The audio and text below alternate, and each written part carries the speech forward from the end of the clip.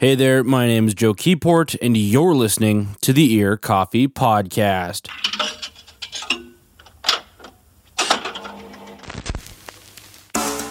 This week, I talked to Eric Johnson, better known as Smelkin Ernesto, about his new music.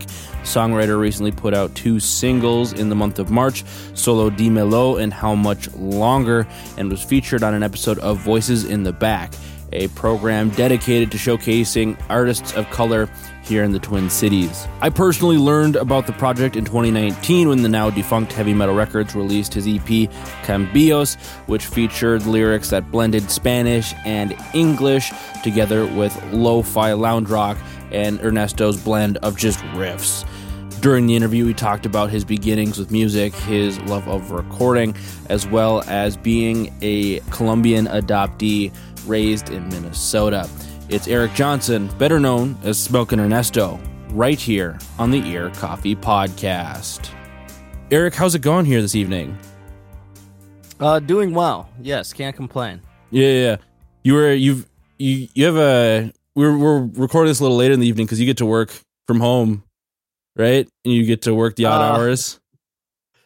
Yes, actually, but I guess Ear Coffee will get an exclusive on my life. My job became another casualty of the pandemic. Oh no! This last Friday. Oh no! Yeah. So sorry to ask you about that then. No, don't be at all. It's actually been a huge blessing in disguise, and okay, luckily I will be just fine. Okay, it's actually kind of gonna be a vacation now, which is nice. pretty cool. Yeah, what were you doing before that now makes it a blessing in disguise?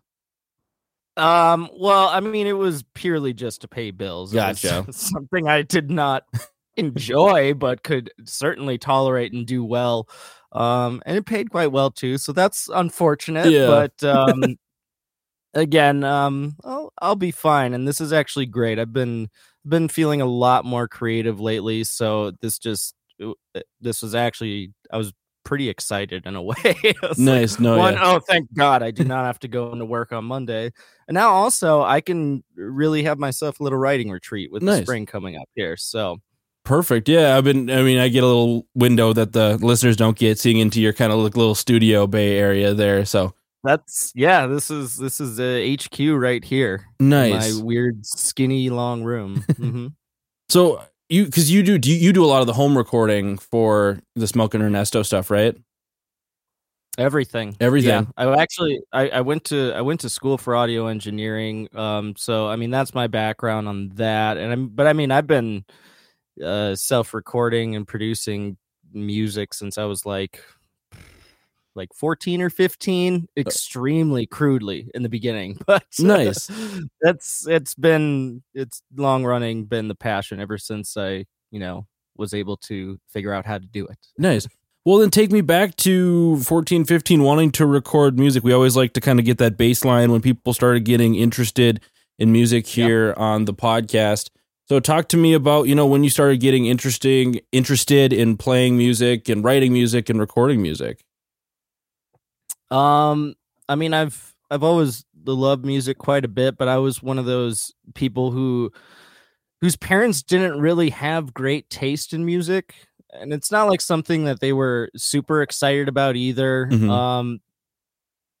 So like, I feel like though my earliest memories of like really falling in love with music though, was like when I would be, I don't know, maybe like 4 years old, like 4 or 5 years old. And I remember on trips to my grandparents, we had Beatles Anthology 1. Oh, nice. And I remember like listening to Ed Sullivan and all the early demos and some live recordings and stuff. And those were really, really powerful to me at that time. But I didn't start actually playing music kind of in the world or realm that I do today until I was like 12. I think I was 12 or 13 when I started electric guitar. I had played like trumpet when I was 10 and dabbled with piano a little bit. I'm like the middle school band thing. Yeah. Oh yeah.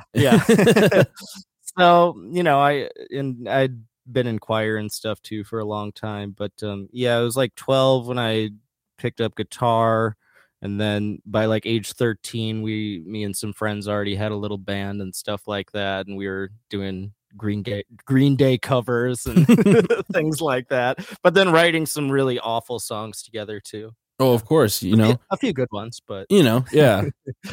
So of your little friend group, you know, making music together, were you the one who started like maybe we should start recording this, or got the bug for it? Yeah, definitely. So like my bass player, who was actually, there was a kind of a core of 3 of us that remained in a band together from like age 13 to high school.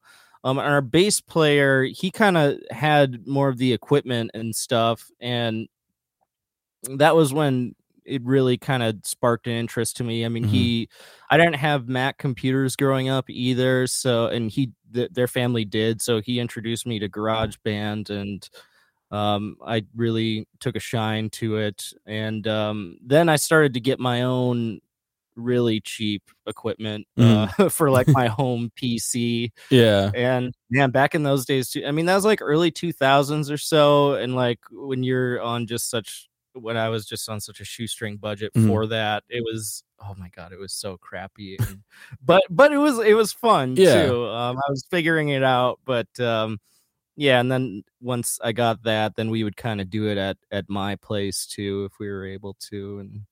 And yeah, I mean, that was I just kept saving up and getting more equipment, and that was boy, what am I getting at here?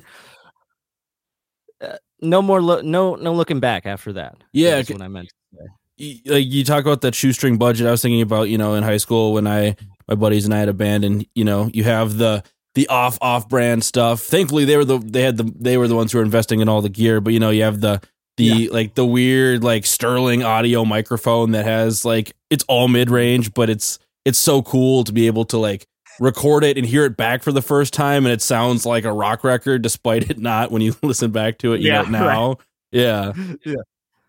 No, it was great. A lot of fun. Yeah. So you were playing in bands at high school. Did those friends come with you when you came to the cities, or to start playing now, or was there like a break between, you know, playing in the high school band to making music now?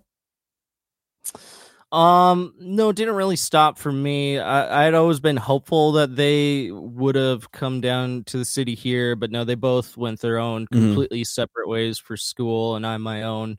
But I had other friends, older friends from my hometown that were down here and kind of playing around and stuff too. So I definitely always had, you know, people within arm's length. I moved here in 2010 to the actual city. So I mean, 2010 to 2013, 14, I mean, I was always just kind of dinking around with other friends and stuff within the scene and friend group and stuff like that. There's always someone to play with. And you said we were talking about this off mic technically. You're talking about how you came here or you went to school for audio engineering, right? Yeah. I graduated like 2013. Didn't really. I had some jobs within like the studio world for a little bit, but it's really, I don't know. I mean, I needed to eat and pay bills and stuff too, which suck. And like when you're young, like in your early 20s, I mean, you know, the pathway to that kind of career path is just a lot of low paid or more often than not unpaid stuff too. Unfortunately, I just wasn't in the seat of privilege to go down that route as I needed to live first. So yeah, but I did work in like music instrument retail for a really long time, so I was kind of adjacent for a while, and that actually helped me get a ton of my equipment. I mean, I wouldn't have all the stuff I have today without those jobs. So yeah, that was nice, and I could kind of keep it on the back burner. But I think like more so in the end, I did realize that I would much rather produce and perform is kind of the real dream. So then when did, you know, Smelkin or Ernesto kind of become the project you wanted to throw yourself behind? Because you put out your first record, which was Simply Smelkin in 2017, and you put out it's Cambios. I'm butchering. Cambios. Okay. I was like listening to the songs, trying to like make sure I don't at least butcher most of the pronunciation, Sure.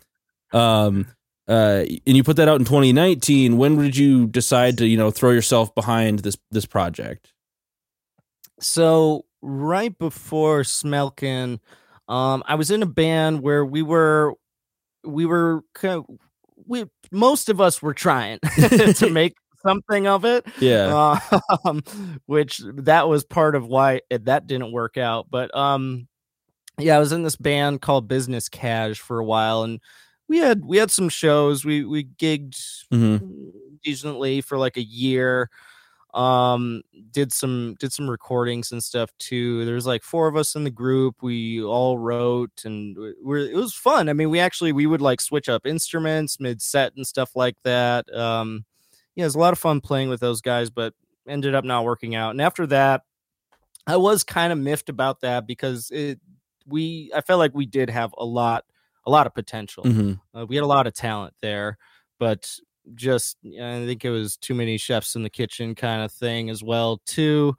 And I think we were all really, really strongly opinionated or could be on, this is so-and-so song and this was that, we didn't ever kind of come together as one like Voltron. Like we needed to. So after that, I was a little frustrated with that. And I think I also just kind of realized like, I have never liked authority figures when it does come to like creative stuff too. I'm happy and love to work with others, but do I prefer to work alone? Yeah, I do. It's just that people are nice, but I don't play well with others from time to time when it comes to projects. Yeah, no, I feel you wholeheartedly. Was that? It's kind of like it was a big thing too of like, why have someone, if I can do it myself, why don't I just do it? Yeah. It's frustrating to be on the same kind of work ethic level too.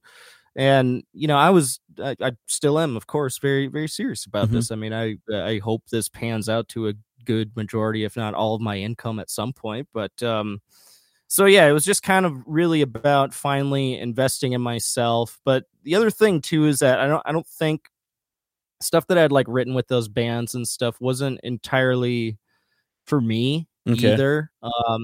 And I hadn't really explored my own voice or really made myself or really put myself out there and made myself vulnerable before my writing and my work. So that was also a huge intention behind Smelkin as well. Yeah, what was that those other bands? What were those kind of bands? Were they like indie or punk bands? Because Smelkin Ernesto's. I'm sorry. Go ahead. No, you go ahead. Yeah. I was gonna say, we would call them just like indie rock. Like a lot of our kind of influence was stuff like, like Guided by Voices, maybe like a little Sloan, kind of like bar rock, stuff like that, kind of roots rock. We're all kind of into like Dr. Dog style vibes at that point. Like 2010 to like 2014. The kind of retro rock and roll sounding stuff is what that was really about. Big Star, huge. We were all huge fans of stuff like that. Gotcha. Because I was wondering where that kind of where you got to the sound that is Smelkin. Because it's like this lo-fi, loungy kind of rock, but with just like riffs, which is always a great like you're vibing, and then suddenly there's just a guitar solo, and I'm like, holy shit, where'd this come from? It's just great. Yeah. So you come through and you got Smelkin together. Were you originally performing as a solo act, or did you have a live band? So that was like the big thing with it, and I was very determined. I was very set that this will be the passion and for real project, but it was so much of just figuring it out too. Excuse me. In the beginning, so my discography is kind of weird in that I started with like a pretty ambitious full LP, Mhm. and then I've just gone down smaller and smaller. Now, basically at this point, then EP and now singles. Yeah. But yeah, I started off with a full LP, and it was really just testing the waters because, yeah, I didn't know at that time if I was going to have a backing band or not. Like, there was a time where I was thinking about, maybe actually just getting some sort of actual analog groove sampling device. I was like, maybe I'll just run straight from a box, and then I can have, guitar, maybe even bass on stage or some keys if I want to play a little bit. But I don't know. It ended up just being too much logistics, I think. And also I was just like, man, I do miss playing with people, and there is a lot to be said about that as well. And it is just, I think it's better. If I was going to truly be by myself, I feel like I would need to be, some crazy jumping around person, which is not really my stilo on stage. It can be sometimes, but I don't think I could do that all the time. So yeah, I kind of, some of it was a little electronic-y, but I did make sure that there's a lot of, full band stuff that could be done with a live group as well. And then it wasn't until after that debut album that I actually just put out a Craigslist ad. So I had my drummer, his name is Wade. He's been in he was in the bands I was talking about earlier, but he still plays with this one group. I don't know if you've heard of them, Daniel and the Real Feels. But yeah. If you listen to their records or songs, you would probably recognize them. I feel like their real kind of heyday here when they were playing more regularly was probably like 2015 through 2017 a little bit. Which worked out well for Wade too, because then he had more time for me. Yeah. I put out a Craigslist ad and got a lot of responses. Those were, God, I wish I would have kept some of them. Those were really funny. And I think I did make the ad like a little goofy and weird too, kind of in an attempt to weed out certain folks as well too. But yeah, we got a bass player and a guitar player, and the bass player, like, I was kind of lukewarm on, but like seemed really ready to go and like on the same page. And like, he kind of told me his background and like what kind of music he likes. And I was playing demos, and then I was playing like stuff that I was listening to at the time. And he's like, I'm like, like, if you really don't like this, like, please, let's not waste each other's time. Yeah. No, I'm totally good. And like, he seemed like he was good. And then it was like 3 weeks before we got our first gig.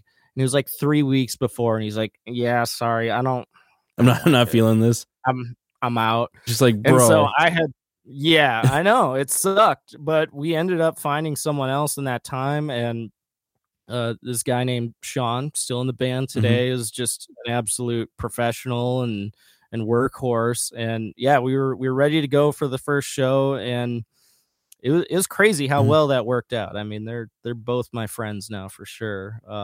Sam is my guy on guitar, and then Sean on bass, and then my old hometown friend Wade on drums. But yeah, it really worked out. So nice. I would recommend. You'll probably get some crazies in there, but it might really work out. Yeah. I've heard some Craigslist horror stories, but so the two bands I've talked to about that, they've always seemed to have come out positively, which is a good thing. Cool. Yeah, I like to hear that. Good. So something that struck me about your music, especially listening to Cambios, which is not the case on, and then the new singles. Which wasn't the case on your first record, was that you sing songs in both English and Spanish. And I was talking to Jeremy Warden, who formerly of Heavy Meadow, which pour one out for Heavy Meadow. Love that label. All right. We both kind of were talking about how cool it was to hear that. So talk to me about that decision, because it wasn't really on your first record, if I remember correctly, but that follow-up EP that you put out in 2019, it was there. What was that decision like to put that in music? A lot of big life changes, Mm. and recognizing some other things, I think, like, musically as well, but mainly like the big life changes. So I'm a transracial international adoptee. That just means I was adopted by a white family from a different country other Mm-hmm. than America. I was adopted from Bogota, Colombia, when I was a baby, and then I grew up in rural West Central Minnesota. So a big part of the Smelkin thing too is just expressing and grappling with like the lifelong identity crisis that I pretty much, had Mm-hmm. from straight out the gates. Yeah. um, not like not something I chose to have happen. But yeah, it's been a huge part of my life and who I am. And it wasn't until boy, I think it was 2018 is when I actually found my biological family again. Yes, it would be 2018, I believe. Yeah. Okay. So I was in reunion with my biological family, and I mean, even before that, kind of the year leading up to it, and especially with Smelkin as well too. I mean, such a huge part about the project was uh something to reclaim my lost identity as well too, my Latinidad.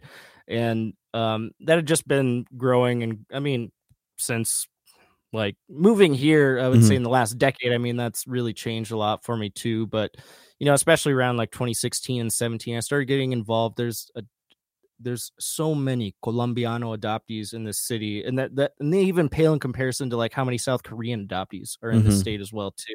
Minnesota is a huge hotbed for us. So I was involved in those communities a lot. I did like there's like a book project I was a part of, and like we all do get-togethers and stuff like that too. So that was really extremely helpful and good for me mentally as well Mm-hmm. too. And then yeah, finding a family in 2018, really changed that a lot. And that was also when I like, I had to okay, I have to learn Spanish now. Okay. So, Cuz like none of my biological family speaks English. okay. So yeah, I mean I now had to deal with that language barrier as well too. So that was also the decision. I mean, because one, I'd been learning and speaking it so much more. And then two, I mean, I listened to a ton of Spanish speaking music as well too. And I don't know, it hits different. I love music in a ton of different foreign languages. I mean, I've been listening to like a lot of Japanese stuff lately, but um I don't know why it sucks in America that international music gets such a bad rap because there's like so much good stuff out there that we're all missing out on. Um, so that was kind of the decision of that to go the more bilingual route as well too, as part of one, Mm-hmm. just it being ever more present in my life all the time now, and two, again, another Mm-hmm. kind of reclamation of my identity. And then also, I mean, I don't know. Yeah, I think too. I want to hear more international music. Breaking charts and in America and stuff like that too. There's a lot of cool stuff to give and bring out into the world with bilingual Mm-hmm. music as well, not just Spanish. Yeah. Were you because the that like identity crisis? I feel like maybe a strong word for the situation as someone who it hasn't lived that life, but that kind of struggle with your identity um comes really on the forefront of Simply Smelkin. Like, I mean, literally that first track is a spoken word Yeah. kind of thing. Hmm. Did you grow up, did you learn Spanish growing up, or was it just once you got connected with your biological family that kind of that more part of your identity became prevalent? Yeah, growing up, no, I did not learn it. I grew up very comfortably middle class, Mm-hmm. but unfortunately, I would say one of the missteps my parents took was that, I mean, we never were really shown or taught anything. I mean, I grew up with an older adoptive sister from Brazil. She Mm-hmm. was adopted from. We were both adopted as infants, So we grew up together, but our parents never, they never really made a point to teach us about, where we actually came from that much as well too, other than just like, this is the city, that's where it is. Yeah. Cool, huh? Like, so no, I didn't have that. But in middle school, I mean, I think I had my first Spanish class in like middle school. Okay. And then I did do 2 years of it in high school, and I was pretty good at it. Like, just, it's so funny thinking back on that now. But yeah, for those classes in that school, I did quite well. But I'd always kind of tried to keep up with it, just because, I mean, I know it, I always knew at the end of the day, well, I mean, I am Latino. Yeah. I can't help that where I was born. And I've always wanted to really buckle down and try and learn it. But it's hard. Yeah. I mean, I'm still not fluent. It's much better, but yeah, it's a process. So I was lazy about it until I like absolutely had to start learning it. Gotcha. What was that first song that you wrote that really you felt mixed the two languages really well together in a way you were, comfortable with? I don't know, because like, before I had worked on the new song Solo Dímelo that just released yesterday, or March 1st. I think that is by far the best one I've done, and that felt the most natural. But yeah, because it's funny. I mean, back when I was still working on Cambios, I was like pretty pleased with myself, but like now I like cringe a little when I hear it too. It's kind of like band, like I know just from listening to this podcast too that this has been a topic that's been brought up. Bands hating their early work. Yeah, it's kind of like that too, like listening to some of my Spanish and Cambios. Yeah, and also same for me for just the music itself too. Oh man, I do not like my first album, but I've thought about taking it down a few times, but just because it's like I kind of mentioned earlier in the podcast, like it really was just kind of a test. Like I was just kind of seeing what worked and what people reacted to as well too, or what felt the best as well. But no, I'll keep it up there. I keep telling myself like it's fun to see the growth as well too over the discography, to compare it to some of the songs on yeah. Debut. Yeah, even like, I mean, it's a little different because like I'm a fan as opposed to the creator. It's like it's always interesting to hear people talk about that stuff because like, I mean, I don't create music. I mean, I play in a band, so like I can say I create music now. But like listening to early or reading early works I put together, you're just like, wow, people decided to consume this, and then, but it's like it's just a great like benchmark for where you started and where you came from. So you mentioned the new single that was out as of March 1st, that's Solo Dímelo. So talk to me about that single, because it's mostly in Spanish. So from the few words I could pick out, I don't speak Spanish, so. I mean, I was just vibing, enjoying it, but a lot of the themes, are a little lost on me. So talk to me about that single and what that song is about, and yeah. So the phrase itself, "Solo dímelo," I mean, it's basically just saying, just say it. So the song itself is kind of now, like I mentioned, I'm in reunion with my biological family, just my maternal side, and it went really great. Surprisingly lucky. A lot of those stories are sad. Mine is actually pretty wild. That could be like a whole other podcast about that. But but I had like an extremely like almost like Disney like version of how that all worked out for me. But with a few hiccups. And I would say with my I have a strange complicated relationship with my biological mother, and she's actually like kind of estranged from like half of our family. So there's some weird bad blood with some of my biological siblings and her as well too. So that song was kind of just talking about that conflict with her. And there's some things, some decisions and choices she made that she just, I don't know, she can be a bit of a compulsive liar and stuff at times too. But thankfully she doesn't speak English, so she won't, so if she does hear this, she won't understand this. But Yeah. but yeah, I mean, it's basically just about that. um there's some stuff, there's some family secrets that we kind of like all know that she knows, but just kind of refuses to just come out with it. So So that's kind of what that song is about. so the just say it, that the title implies is you trying to, wishing you could hear her say that to you. Yeah, and a sibling or two as well, for being hyper specific about what it's actually about. But yes, yeah, essentially that's it. It's just kind of, it's kind of a plea almost, I would say. Do any of your biological family members, do they listen to your music, or have you shared like these songs with, like, especially like something like Solo Di Mello with them? Yeah. I actually like played, I remember I have a friend down there, a non-related friend in Bogota, that does help me out with some of the translation.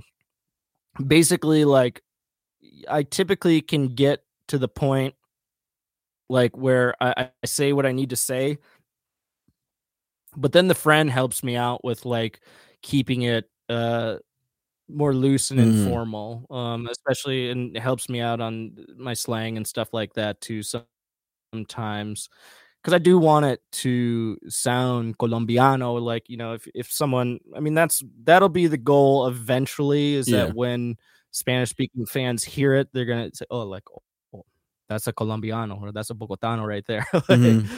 So I do get help with that from the friend. But yeah, they definitely listen. When we were talking about Jeremy earlier, and rest in power, Heavy Meadow. I mean, Cambios was released under Heavy Meadow. So like after the release, I usually, because I released that on February 1st, 2019. And I think pretty much like 4 days after that is when I did go to visit family again. So of course I brought a bag full of tapes for all the family to have as well too. They all like that. They're happy about that. Nice. No, they're fans. Gotcha. I was wondering, with something like such a new and potentially fragile relationship, which is like reconnecting with a group like that, and then they hear a song almost like Solo Di Mello or something similar, if that had any sort of not conflict, because I don't hope for that, but if they took how they took that, or I don't know. I mean, it's kind of just like vague and like cool enough sounding too that, I mean, it could probably be interpreted anyway. And I think more than anything, they just kind of get a kick out of it. Nice. Yeah. So with Solo Di Mello, you'll be putting out another single on the 15th, which potentially might be out by then, depending on how this podcast lands, which is how much longer. Right. So what about that song that you wanted to, pair it with Solo Di Mello? Especially when listening to it, it's, and you giving me the context of that single, like this one kind of has the longing side to the plea, when I was putting that information in my brain. Sure. Pairing them on it, I mean, there's no special significance like with these two songs at all. It was more so just like, oh, this is like work that I find acceptable, that I can be done with and release, because it's been a while and I need to release something. I need to get to work. So that was kind of, because like Solo Di Mello, I wrote that song probably 3 years ago. Okay. It's been through 2 or 3 different versions entirely, and it really wasn't until kind of the pandemic here that that was like my main goal. Like when I kind of realized, that, oh, we're gonna be inside for a while, like then I definitely need to get this song done, because I like it. There's a good foundation, but I struggled for years working on that one. That was kind of a back burner song for a really long time. So I've listened to that song so many times I can't tell you. So it's really, really nice to be done with it and working on new stuff now too. But yeah, that one took a while. And then it was when I got working on finishing that up was that creativity kind of hit again too. And I think I was also just at a point where it might have been around the time when like the election stuff really started to ramp up on the news. Oh, like yeah. maybe not like the bad stuff, not like the insurrection or anything, but like, you know, back in like the summer, I think when, you know, campaigning and stuff like that was really still going on hard. Yeah, and I was just really itching to work on new material too. And I mean I think when everyone hears a song, I mean, the lyrics speak quite plainly and speak for themselves, I think. Yeah, how much longer just came out of what, I mean, so many BIPOC people have felt always. Yeah. And, like, especially in our city, which like began the uprising that is gonna Pardue coming in here in like next week or so. Yeah, it'll be interesting. Yeah. Oh yeah. So you said you'd been sitting on Solo Di Mello for a couple of years. Was that like the only song you're working on, or were you kind of post Cambios? Were you kind of sitting on, just kind of taking a break from writing on music, or were you just kind of looking for that creative? Yeah, it was really hard in the beginning of the pandemic because I mean, before the pandemic hit, I mean, we were playing quite regularly, and I mean that was going to be the plan. I mean, I had quite a few shows booked that had to get canceled. So I mean that was really the goal at that point, and like I think I knew that, you know, not knowing that we were going to be in a global pandemic, I was like, yeah, I would definitely want to keep playing as much as we can and then get a single or two or something released just to help fortify the set list. While hopefully I can get some time to work on, you know, like an actual EP or LP again. But no, then the pandemic hit and that all changed, of course. Yeah.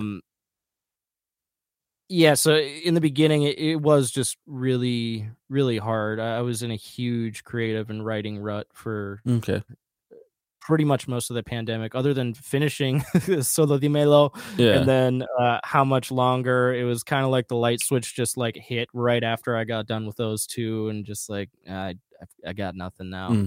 But that changed like huge in just like the last 3 weeks. The light switch hit again in the opposite direction now. So it's really good to be done with these because I'm working on a ton of new stuff. And I mean, I always am working on stuff, but like all of that, like aside from these two singles, was just like, they'll probably never see the light of day. But that's how it goes. Tis the plight of the creator. So you recorded all of this stuff. You've been recording all of this stuff at home, all of like Simply Smelkin and Cambios. So so you play everything on all of these songs then, or do you work with the live band? No, they act purely as a backing band when we do play out live. And that was the other thing too, with like, you know, that I made very clear from the start when trying to round up a band with the Craigslist ad. I was like, you will have no creative input here. Like, yeah, I am your god now. If that is okay with you, then come on, hop on board. But no, I mean, I'm not crazy. Like, I'm not some tyrant. Like, you have to play it exactly the way I did it at all. No, if anything, I miss that about playing with the band live, is because, you know, especially now that we've been playing together for a while, and I know everyone's strengths and stuff too. So, I mean, I definitely encourage, you know, to improvise or make better if they can. When playing live. But yeah, as far as the actual, you know, releases that you listen to go, all of that is me, except the drums. I do program the drums. I do play though. I try and make a point to to program parts that I know I can play. There's definitely probably a fill or two that I probably can't play, but I would say like 85% of the drumming you hear, oh yeah, I could do that. Gotcha. Well, moving on down the list here, something that, well, one, that'll be coming out on the 4th, which is you did a feature on Voices in the Back, which, yes. For people not familiar, which I wasn't quite familiar with it until you brought it up, and then they have one episode out as of recording this, and you'll be doing one that'll be on the 4th of March. Talk to me about Voices in the Back and what your feature on that is. So that's a really exciting project. This was put up by the Minnesota Musician Coalition, the MMC. I don't know if you're familiar with them or not, but really great nonprofit, been around for a while. And they put together this video series called Voices in the Back. Excuse me.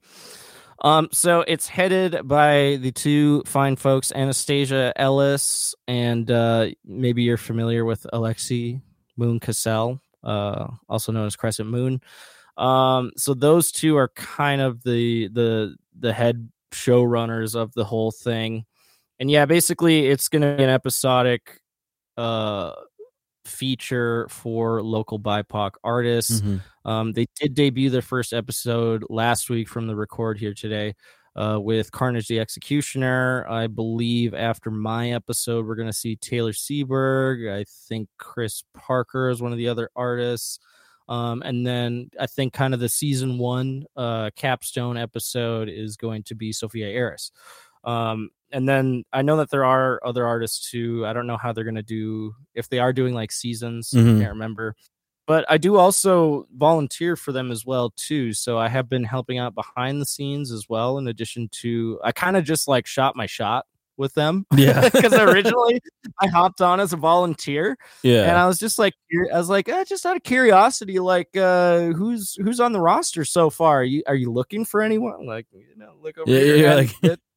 It ended up working out, which was cool and really nice. But yeah, I've also been volunteering with them. There's kind of a small team of us as well, of other BIPOC folks in the city that helping out with like the social media management. I'm kind of helping out with the audio work as well. If you like listen to the teaser video that they had, or I mean, if you watch any of the episodes, if there's like background filler music, that was stuff I did. And then, I mean, they are using this. So basically, I mean, it's a video conversations and performances highlighting BIPOC folks in the Twin Cities music scene, but it's also, they're hoping to kind of make it this multimedia platform thing. Like we're looking to probably get a podcast going. Now, all the episodes will be archived via podcast. You can actually, it is live right now as we speak on Spotify. Like episode 1 is already archived via podcast. But I mean, we're looking to do just like a regular, podcast like this as well too, talking, maybe kind of like the extra behind the scenes to an artist episode. But I know that we're also open to, having, maybe folks who, maybe like activists or educators, stuff like that. Anything that really falls in the realm of, race and identity, and especially just the BIPOC community at large in the Twin Cities here too. And other creatives too, not just musicians as well. I think, visual artists and stuff like that are definitely on their radar as well.